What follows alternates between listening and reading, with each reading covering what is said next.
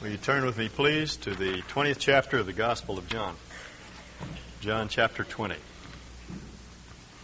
I was for years on the chapel staff of a university on the West Coast, and from time to time different chaplains were appointed as dean of the chapel on that particular campus. And I remember on one occasion going to meet a new dean just to chat with him a little bit about his set of beliefs and mine. And in the course of things, we began to talk about the resurrection of Jesus, which he kept referring to as the Easter event. And after a while, I asked him what he meant by the Easter event. I said, do you believe that Jesus rose from the dead? And his comment was that it really doesn't matter. He said it's clear that the early church believed that Jesus rose from the dead, but as for me, he said, I don't. And then he laughed, and he said, you don't really believe that Jesus' dead carcass came to life again, and he walked out of that tomb. I said, yes, I do. I really have to, because Paul said if that didn't happen, if Jesus did not rise from the dead, then we're the most miserable people on the face of the earth. We've got nothing to preach. We might as well shut up our churches and turn them into museums as they have in Albania, or a warehouse or something of that nature, and forget the whole thing, fire all the preachers, give them all pink slips and send them home and get on with the business of living. Because without the Easter fact, there's no Easter faith. You can't have one without the other. Either Jesus came out of that tomb on Easter morning or he did not. If he did, we have something to say. If he didn't, we do not. It's just that simple. Now, there have been a lot of ingenious attempts to explain away the resurrection of Jesus. Some have said that Jesus fainted on the cross. He passed out as a result of the damage that was done to his body and the loss of blood. And when he was placed in the tomb, the coolness of the tomb revived him, and it seems that he arose and he walked out of the tomb, walked back into Jerusalem, and the disciples were so psyched up about their expectation that Jesus would rise from the dead that they accepted him as a risen Lord. But there are some major problems with believing that Jesus simply passed out. He'd been beaten within an inch of his life. He was crucified, which was intended to be a form of capital punishment. They expected people to die. He'd been pierced by a sword or by a spear. Even if he was placed, even though the tomb was cool, he was without water for parts of almost 3 days. He was in deep shock.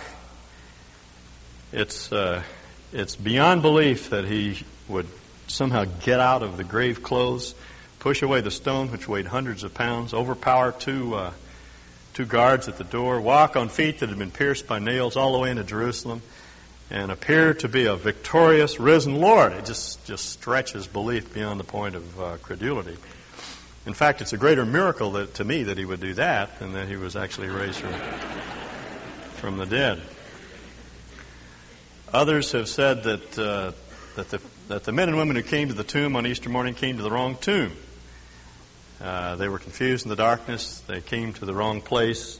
A young man seated at the tomb said, "He is not here. He's over there." They imagine. Of course, what the angel said is, "He is not here. He's risen," but they don't complete the statement. And again, it's unbelievable that as many people as are involved in the affairs of that Easter morning could have gone to the wrong tomb, or that they would have continued to go to the wrong tomb. Simply it just couldn't be. Others would say that this was a form of mass hallucination. The disciples so anticipated Jesus' resurrection that they actually convinced themselves that he had indeed risen from the grave. But Paul says over 500 men and women at one time saw the risen Lord, and that sort of mass hysteria is unlikely. And furthermore, no one really thought that Jesus was going to rise from the dead. That was not their expectation, as John tells us clearly in the passage we'll read this morning. So it's highly unlikely that this was some form of hallucination. Others have said, well, his foes stole the body. And my question to them is, why? Why would they do that? when on every hand they were trying to suppress the gospel? Why would they do something that would support it? And furthermore, why didn't they produce the body when the disciples began to preach that Jesus had risen from the dead? And others would say, well, the apostles stole the body. And I have to ask the question, why then would they go to their death for their beliefs? All of the apostles, with the exception of John, died martyrs' deaths. People will die for what they sincerely believe in, but rarely will people die for a hoax that they've perpetrated. I can't think of any occasion when they would. These men went to their deaths firmly believing in the resurrection of Jesus. And the thing was preached all over the Roman Empire in the first century. There's an archaeologist in Israel today. His name is Sekenik, who teaches at Hebrew University, who's done excavations in Jerusalem and found ossuaries, little bone caskets of Christians, first century Christians, latter part of the first century, within 30 years of the resurrection of Jesus. And on the side of the caskets, you find things written in Greek and Aramaic and Latin, things like Jesus risen, or Jesus let him rise, a prayer to Jesus for the resurrection of the beloved, the loved one who's in the casket. So there's no question that this was a belief of the early church. Now, what did they base it on? That's the question. What are the facts upon which our Easter faith is based? Well, John tells us in the chapter in front of us here, and it's not what we normally think. He bases the Easter faith on a set of facts that perhaps you've never thought about. Let's begin reading with verse 1. Now on the first day of the week, Mary Magdalene came early to the tomb while it was still dark, and saw the stone already taken away from the tomb. It was customary in those days to visit the grave of a loved one on the third day after their burial. We don't know exactly why. There are indications all through the Old Testament, in at least symbolic representations, that the resurrection of the Lord would take place on the third day. There was some superstition that was prevalent among the Jews of this time, that the soul didn't leave the body until the third day. That's not a biblical belief. It's simply something that they believed back then. But for whatever reason, they normally did not come to the grave on the second day after burial, but on the third day. Mary and some other women were given their names in the book of Luke, came to the tomb very, very early in the morning before it was light. They were not coming expecting Jesus to be raised from the dead. Now you've got to understand that. They came to anoint his dead body with spices. It's the sort of thing that we do when we come to the tomb of a loved one, to leave flowers behind. That was their purpose. They expected to see the body of Jesus lying in that tomb. Now graves in those days, at least the graves of wealthy people, were usually rock-cut tombs. Jerusalem is, the mountains around Jerusalem are limestone. They're very easy to excavate. And they would cut these tombs right out of the rock. If you go to Jerusalem today and visit as a tourist, they'll take you to Gordon's tomb, which is one of the traditional sites, burial sites. We're not sure if that's the one, but it's one of the traditional sites. And it's simply a rock-cut tomb. There's a little chamber off to one side where visitors could sit and look at the departed. And there's a slab on the other side with a ledge on which the head was laid. And you could sit in the little tomb. It was large enough to get half a dozen people in there and mourn. Or it was a place where these women were expecting to go and view the body and to anoint it with spices. When Mary came, and as she came in the dark, it was before dawn, couldn't see very well, couldn't see in the tomb, but she could see that the stone had been rolled away. And it alarmed her because she thought the grave had been robbed. This was a common enough practice in those days, and particularly were the graves of the wealthy robbed. They'd break in, they'd take away there'd often be expensive articles that were buried with the loved one, and they would be buried with their fine clothing and their jewelry, and they would actually desecrate the body. They would unwrap the grave clothes, and they would take the jewels, and they would just unceremoniously dump the body out or onto the floor and go on to some other grave. It was a capital offense. It was a very serious offense, but nevertheless it was done regularly. And that's what Mary thought. When she came to the grave, the stone had been rolled away, and she thought someone had robbed the grave. They had taken away the body of Jesus. Now we know that in the middle of the night, there was an earthquake, and the stone rolled down there's a little channel that's usually built underneath the door and to one side of the door in which the stone rolled. The one that's pointed out today as Jesus' tomb was used by the Crusaders for a horse trough. The groove was, you can see where the Crusaders' horses pawed at it and broke the edges down. But there's a little groove there on which the stone rolls. This earthquake came, and the other gospel writers describe it as the angel of the Lord rolling away the stone, and the stones rolled away. Not to let Jesus out. Bear that in mind. But to let the disciples in so they could see that Jesus was risen.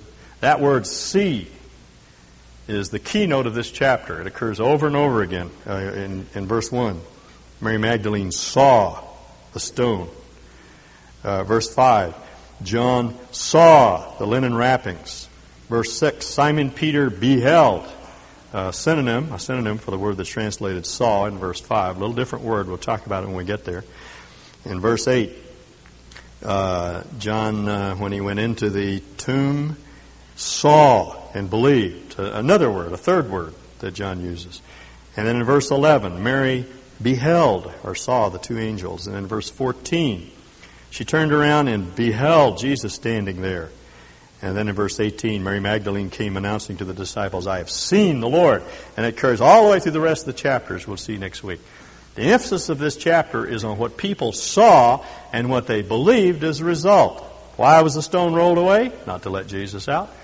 So the disciples could come in and see. Now, let's read and observe what they saw. Mary saw the stone had been rolled away from the tomb. She assumed that the grave had been robbed. So she ran and came to Simon Peter and to the other disciple whom Jesus loved. That would be John. He's typically anonymous in the book, but we know that the apostle or the disciple whom Jesus loved is none other than the writer of the Gospel of John.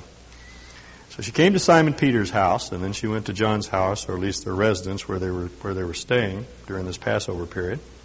And she said to them, they have taken away the Lord out of the tomb, and we do not know where they have laid him. She says we because there are other women that were with her. We know that from the Gospel of Luke. We do not know where they have laid him. Peter therefore went forth, and the other disciple, that's John, and they were going to the tomb. And the two were running together, and the other disciple ran faster than Peter and came to the tomb first. John was either younger or in better shape than Peter, and he outran him. As a matter of fact, 3 times he points out that he ran faster than Peter. It's just like a man. I'm quicker than you are. And stooping and looking in, actually the phrase that's translated stooping and looking in is one word in the Greek text that means to squint at something, to peer intently at something. It's the word that Peter uses when he says angels want to look into what God is doing with the human race. And James uses the word to describe those who look intently. That's the way the NASB translates that phrase. They look intently into the law of liberty. It doesn't mean to stoop over and look in so much as it means to peer into something. And John, it was a little bit lighter, and he comes to the tomb, and he sees the stone rolled away, and he stops, and he peers in the holes. Just a little, if Jesus was buried in Gordon's tomb, it's a little low opening. It's about waist high. And he peered in, trying to see what was in the tomb. And he saw the linen wrappings lying there, but he didn't go in. And what he saw was the lower part of Jesus, of the wrappings that had been around Jesus' body. In those days, they didn't embalm. They rather covered the body with ointment and oils that had a resin base, and then they wrapped the body with a linen wrapping. Sometimes there would be a sheet that would be laid around the body, and then they would wrap the body with linen strips. It would look somewhat like a mummy. And the resin base in the ointment would soak through those bandages so that in a few days it would set up like a body cast, like a plaster cast. It'd be hard like that. You could knock on it. And what he saw when he looked in was the cast. And he probably thought that he saw the body of Jesus because he couldn't see very well. He was looking from the outside into the dark interior. And he saw the contours of Jesus' body. Probably assumed that he was still there, maybe thinking, oh, Mary's wrong. Body hasn't been desecrated. Peter, in keeping with his rather rambunctious gopher-broke style, brushed right by John. John's looking in. Peter ran right by him into the interior of the tomb. Peter came following him and entered the tomb, and he beheld, different word, the linen wrappings lying there. This word, translated beheld, means to stare at something. Peter did a double take. He ran in and he looked at the linen wrappings, but he saw something else. And the face cloth, which had been on his head, not lying with the linen wrappings, but rolled up in a place by itself, literally wrapped together by itself. Now, I must confess, for years I read this passage and thought that what had happened is that our Lord rose from the dead and sort of tidied up the place before He left. I don't mean that to be irreverent, but He took the napkin that was over His face and He folded up and He put it down neatly, and then He passed through the walls of the tomb. I don't think so. That's not what John saw. What he saw was the bottom half of the linen wrappings from the neck down, following the contours of Jesus' body. They'd be stiff and hard like a plaster cast. And up where the head should have been, he saw the turban that was wrapped around the head, the linen wrappings that were intertwined and made into a turban. Now here's the turban over here on the ledge, and lying on the slab was this plaster cast, and nothing in between but thin air. You understand what he saw? He looked at the opening, he could look in the opening, and there was nothing inside the cast. And there was nothing in the turban. And John came in right after him. John then entered in, therefore, the other disciple, that's John, who had been waiting outside, who had first come to the tomb, and he saw, it's the same verb that's translated understood, or understand in verse 9. He perceived, he understood, and he believed. In other words, the coin dropped. He looked at those linen wrappings, which would have covered our Lord's torso and lower part of His body, and he looked at that headpiece, and he saw nothing in between and nothing inside those wrappings, and he realized that the body was not stolen. No one could have taken the body out of those wrappings without tearing the wrappings all to pieces. He realized that Jesus' body had simply passed right through the wrappings.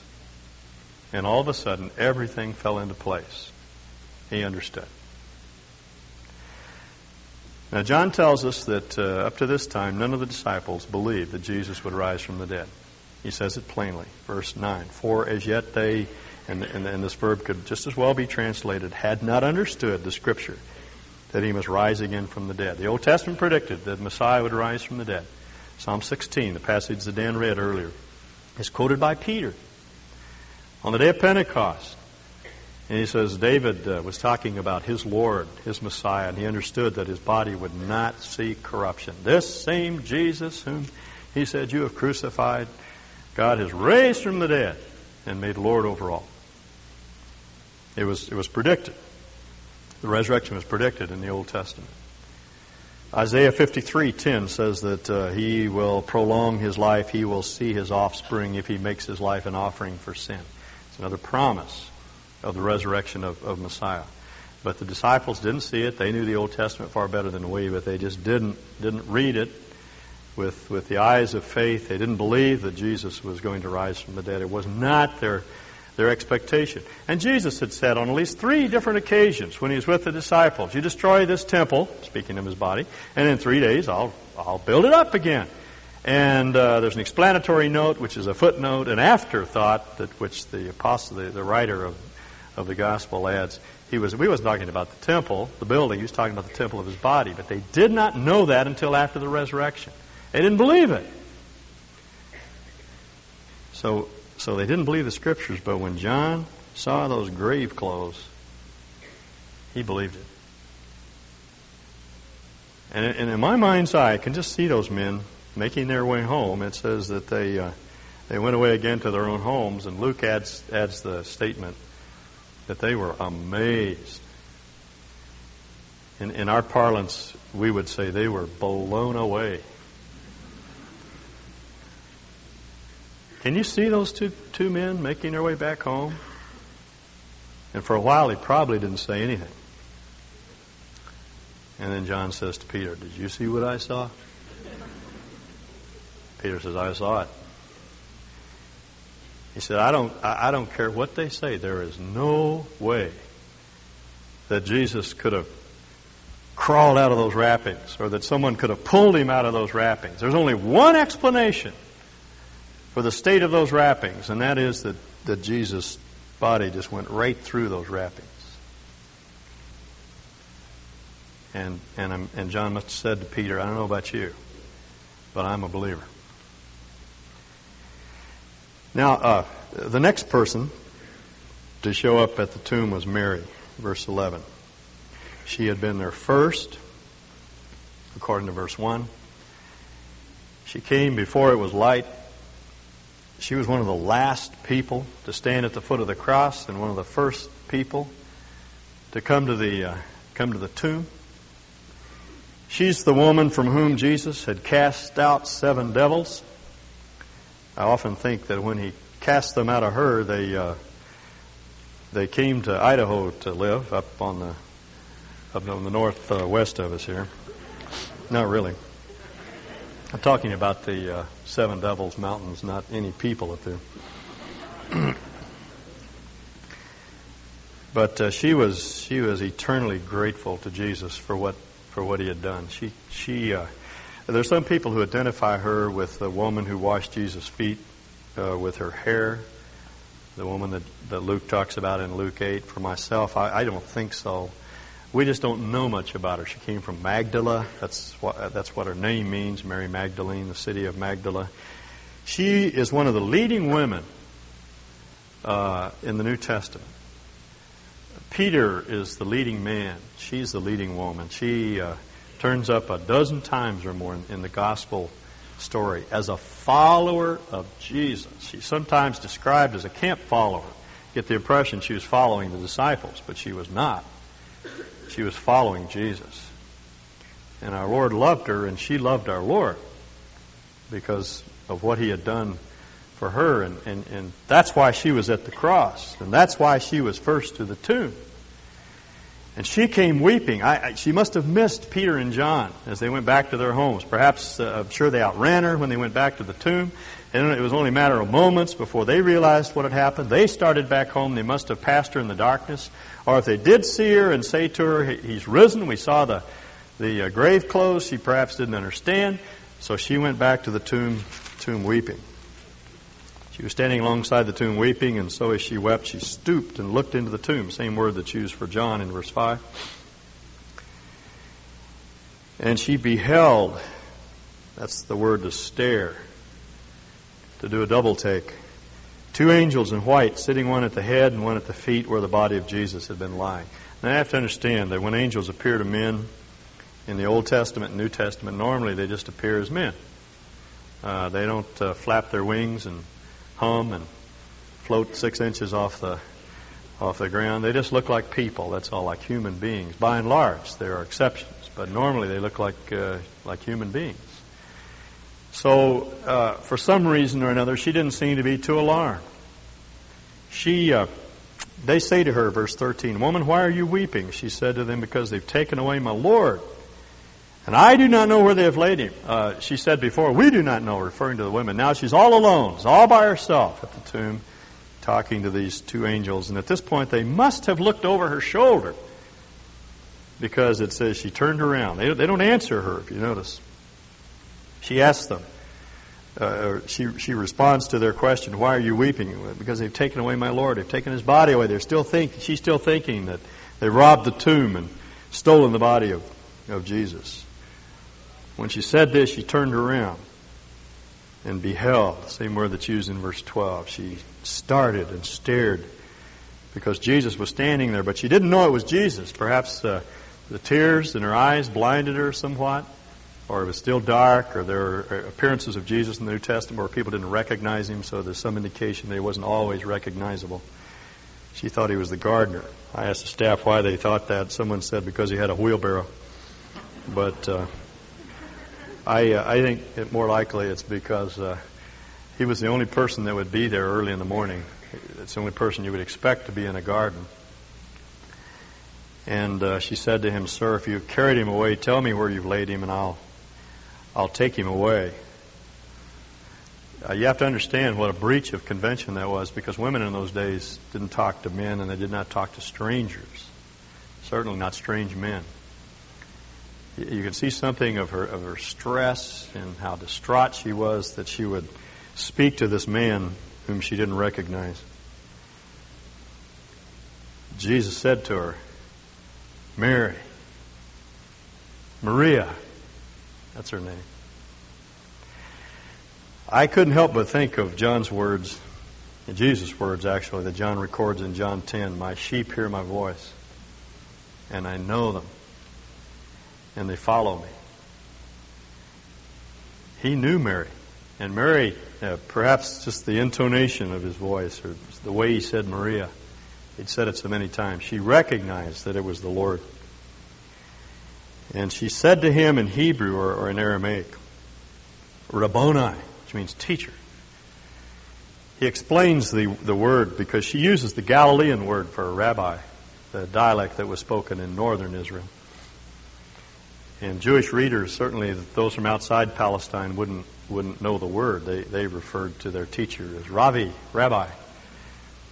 So he explains, but he says the word just means teacher. That's all.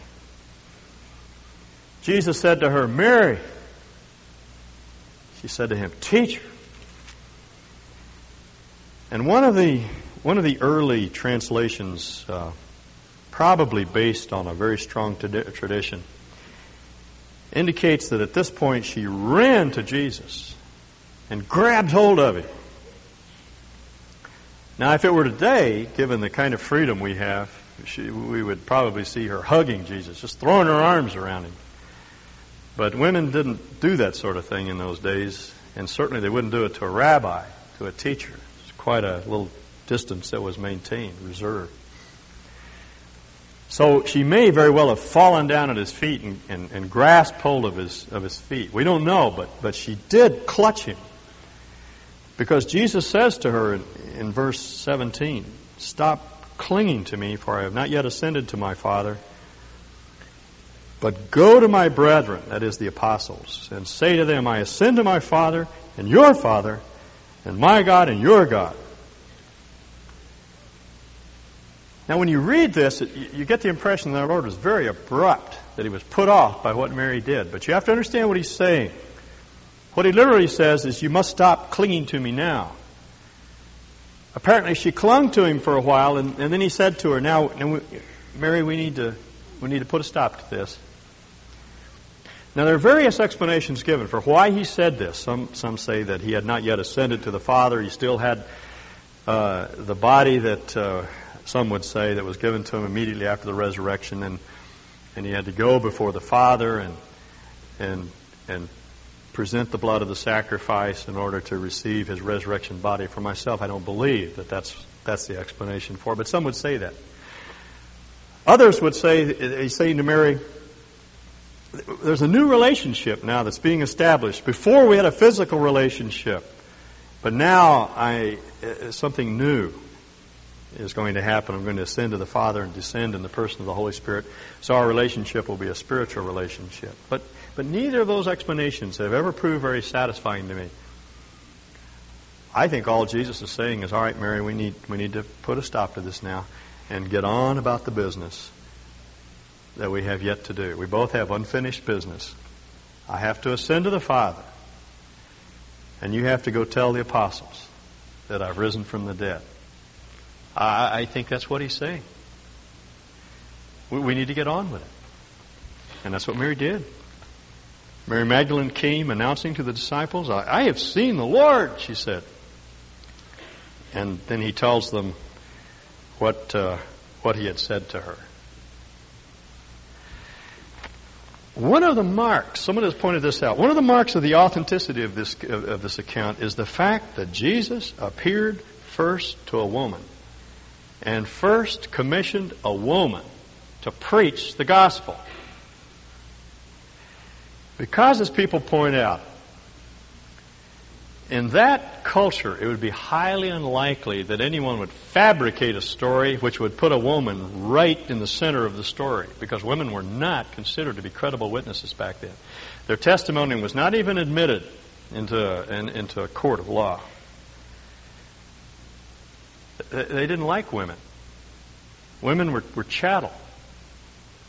They weren't even considered human beings, by and large, unless they were upper class women. And the very fact that Jesus appeared first to a woman and first commissioned a woman to preach the gospel, they say is an evidence that this is what actually happened, because Jesus did not share the prejudices of the people of that time. He considered women to be human beings. It could have been anyone who first came to the tomb. It could have been Peter, to whom the Lord revealed. But it happened to be Mary, because Mary came seeking the Lord. The Lord sought her out because she had sought the Lord out. You see, the Lord took women very seriously. He didn't look at women as women. He looked at women as human beings. And He believed that their witness was just as powerful as anyone else's witness. It didn't make any difference to Him. And it shouldn't make any difference to us. We need to look at people as human beings, that's all. It doesn't make any difference whether they're rich or poor, educated or uneducated, young or old, male or female. Those differences don't any longer make any difference. Our Lord expects women to be grown-up disciples of His, capable of giving just as powerful a witness to the truth as any man. Our Lord did not play into the conventions of His time. It just happened that Mary had a heart for Him, and she sought Him with all of her heart. And so He sought her out and revealed Himself first to her and commissioned her first to go back and tell the apostles. And we know earlier when the women had gone back to tell the apostles what they had seen when the angels appeared to them, that Luke tells that story, the disciples scoffed. They laughed. They said, "This is nonsense." They use a word for trivia. "Isn't this like a woman making up a story like this?" they say.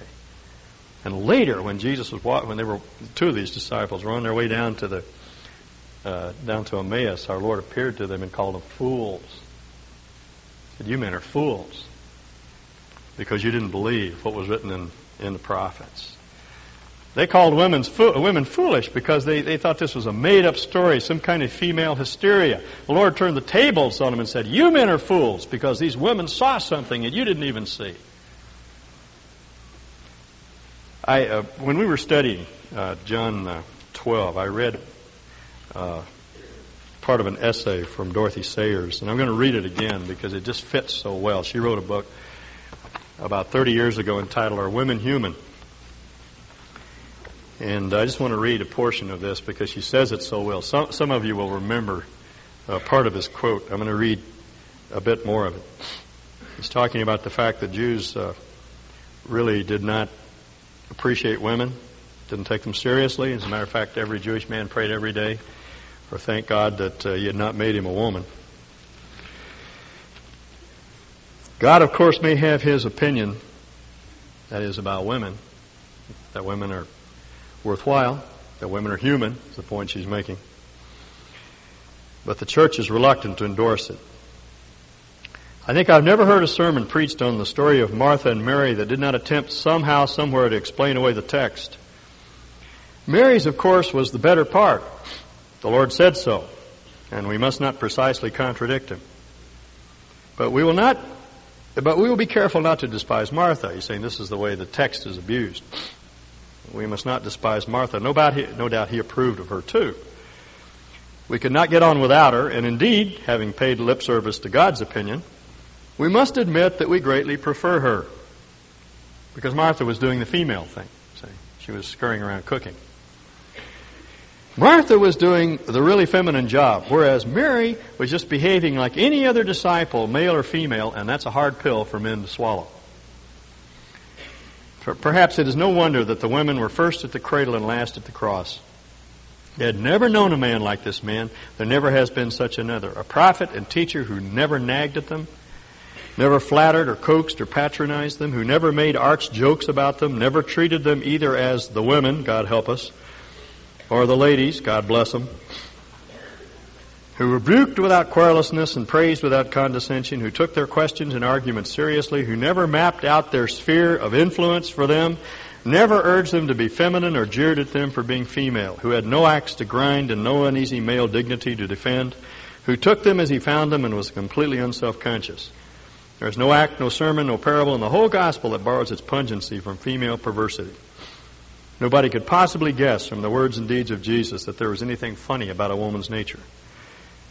But we might easily deduce it from our contemporaries. Women are not human. Nobody shall persuade them that they are. Let them say what they like. We will not believe it, though one rose from the dead.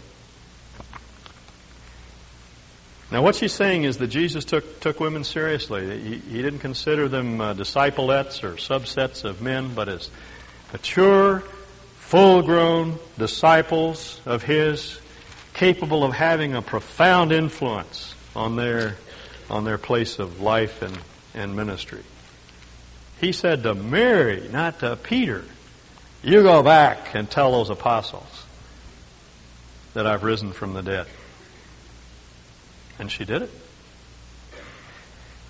That was the commission to us or to her, and it's likewise the commission to us, all of us, men and women as well.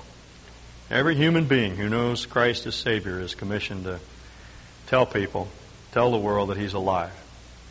It doesn't make any difference who you are, what your educational background is, whether or not you've been to seminary or Bible school, whether you're young or old or inexperienced in the faith or have been a Christian for years and years, whether you're male or female, whether you're elderly or whether you're a child, doesn't make any difference. Every human being who knows Christ as Savior is commissioned to share the gospel wherever we go. Our task, as I've said over and over again, is so easy. It's simply to befriend people and tell them what we've seen and heard. That's all Mary did. She went back and she shared the truth with her friends, and that's what God has called us to do. It doesn't make any difference who you are. Your task and mine is simply to befriend people and tell them what you've seen and heard. Most of you work at jobs you don't like, and I rarely find anybody who really likes what they do. People tell me, I don't like my job. And I say, neither do I. I like parts of it, but there are parts of it I don't like. And I don't know of anybody who likes their job, whether it's in the house or out in the business world or on a high school campus or wherever it is. That's one of the results of the fall. The ground works hard, grows thorns and thistles. Nobody likes their job. I don't care whether your job is more domestic in the home or whether it's in business, but that's to be expected. We will never get satisfaction from our job. No one will. As I've said before, one of the reasons men become workaholics is because they don't know that. They just think they work a little harder. Sooner or later, the ground will yield and they'll feel better about their job. It'll never happen. You'll go to your grave trying to make something happen out there, and it'll never happen. You'll always be dissatisfied. What satisfies us is knowing God and making Him known. All of us need to see that our sphere of our job, whatever it is, whether it's in the home or the business world or whether it's in a farming community or on a university campus or in a shop somewhere, wherever it is, our occupation may be to do that work, but our preoccupation is to befriend people and tell them what you've seen and heard about the Lord Jesus. And that's what will satisfy you. And nothing else will. There are a lot of women, they're very unhappy about working at home, and they go out into the business world and get a job, and that's okay, that's fine. There's nothing sinful about that. But that's not going to satisfy you. There are a lot of men that are working hard in order to retire. They think somehow that they're going to find satisfaction in getting to the top and making enough money to be able to retire and live a life of ease. That's not going to satisfy you. There's only one thing that'll satisfy you, and that's getting to know God and making Him known. And that's what we've all got to do. You know, there are people out there in the world, and I would have to say most people out there in the world are looking for God. They don't know that's what they're looking for. They think they're looking for wealth or influence or sex or something of that nature. They think that's what they're working for. But in reality, what they're working for is God. I have a good friend. He is indeed a good friend who is a non-Christian. He's one of the nicest men I know. About once a year, we get together just to talk. He chides me about my being too religious, and I chide him about being too religious. The difference is we just believe in different things. That's all. He believes basically in man and what man can do, and I believe in God and what God can do, and that those are our respective spheres of worship. It's odd. I keep running into him from time to time in the strangest places. And last week, I was sitting in a restaurant waiting for a friend to show up. I always take a book with me when I do that because I've learned a long time ago that people are either late or they don't show up. And I have read more books just sitting waiting for people to show up. And I was reading on that particular day Augustine's City of God. Now, I hasten to tell you that I do not spend my time reading books like this all the time. I might just as well have been reading Sports Illustrated or Fly Fisher Magazine or Agatha Christie or something else. But I have set a goal for myself to read so many pages of Augustine this year, and so I'm plugging away at it. So I happen to be reading Augustine's City of God. He came by and he said, "What are you doing?" And I said, "I'm reading Augustine." And he said, "That sounds heavy." And I had just read a paragraph in the City of God. And I said, "Let me read what Augustine has to say." He said, "Okay." He's describing two men, one a believer and one an unbeliever. What Augustine is doing in the City of God essentially is saying that there are only two kinds of men and women in the world. There are people that are in God's city and there are people that are in man's city. And that's basically that's the difference. It's the same message really as the book of Revelation. He says, "Of these two men, let us suppose that one is poor or better in moderate circumstances, the other extremely wealthy. But our wealthy man is haunted by fear, heavy with cares, feverish with greed, never secure, always restless, breathless from endless quarrels with his enemies. By these miseries he adds to his possessions beyond measure, but he also piles up for himself a mountain of worry. On the other hand, the believer, God's man or woman, is content with a small and compact patrimony. He is loved by his own. He enjoys the sweetness of peace in his relationships with kindred, neighbors, and friends. He is kindly disposed and at peace with his conscience. Thus, God's man, though a slave, even though he's poor and he's a slave, is free. But the man without God, though a king, is a slave, for he serves not one man alone, but what is worse, as many masters as he has passions. For it is in reference to passion that the Holy Scripture says, for by what a man is overcome, of the same also he is a slave. I just read this without any comment, and I expected some snappy rejoinder because he's a very witty person, and I expect him to come back with some comment. I looked at his face, and he was utterly stricken. If a man's eyes are the mirror of his soul, I saw right into that man's heart. I have never seen such emptiness and despair in my whole life. Now, this is a very successful man. He has it all. But he's empty. I really believe that. I may have misread him. I cannot really see people, but I don't think so. And it's my belief that that's the condition of most people out there. With all the fun and foolishness out front, inside there's an awful lot of emptiness. And we have the answer to that emptiness, you and I. It doesn't make any difference whether we're male or female. Our Lord has commissioned us to proclaim the gospel, to preach it. You don't have to be a preacher to preach it. The word that Paul uses, preach the gospel, is the word that was used to describe the kerux of the king, the herald of the king who went out declaring the decrees of the king. The king raised Jesus from the dead, and we need to declare that message wherever we are. In your shop, your office, your living room, in your neighborhood, on your campus. We need to declare it because there are people out there that are looking for life. Let's pray. I want to ask you to do what I asked you to do some months ago when we talked along these lines before. Ask the Lord to place in your heart some one person that you know that you suspect is really searching for the Lord. Or it may even be the unlikeliest person that you know they just don't seem to have any interest in spiritual things, but God has laid them on your heart. Would you ask Him to bring that person to your mind, and would you pray that sometime this week you'd have an opportunity to do something loving and kind for them, and then without brashness and without rudeness to talk to them about what you've seen and heard, as Mary did and as the apostles did, and men and women in the church have done for 1900 years.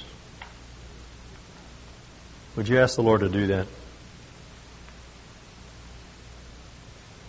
And then there may be some of you here who are convinced now, or you suspect that it may be true that Jesus really did rise from the dead, and therefore you don't have to fear death any longer, and that what the gospel writers have said about the cross and the results of the cross, the freedom from guilt, freedom from fear of judgment, that all of those things have been taken away. And because He was crucified for us and buried and raised again, it really did happen. It's really true, and you suspect that that's so. Would you ask Him to be your Lord,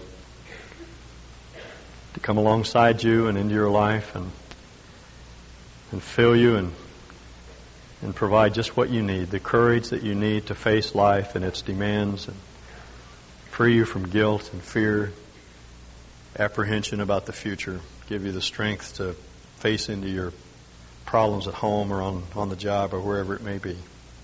Would you just ask Him to do that? He's still today seeking men and women that are seeking Him. He's seeking you to worship Him. Would you just respond to that call that He's giving to you? Lord, we thank You for this reminder again that it is true. Our faith is based upon solid fact.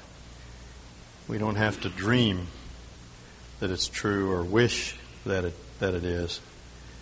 It is. And we thank You that because it's true, because You live, we can live. We can experience life to the fullest, and we can experience an eternal life. We thank You for that.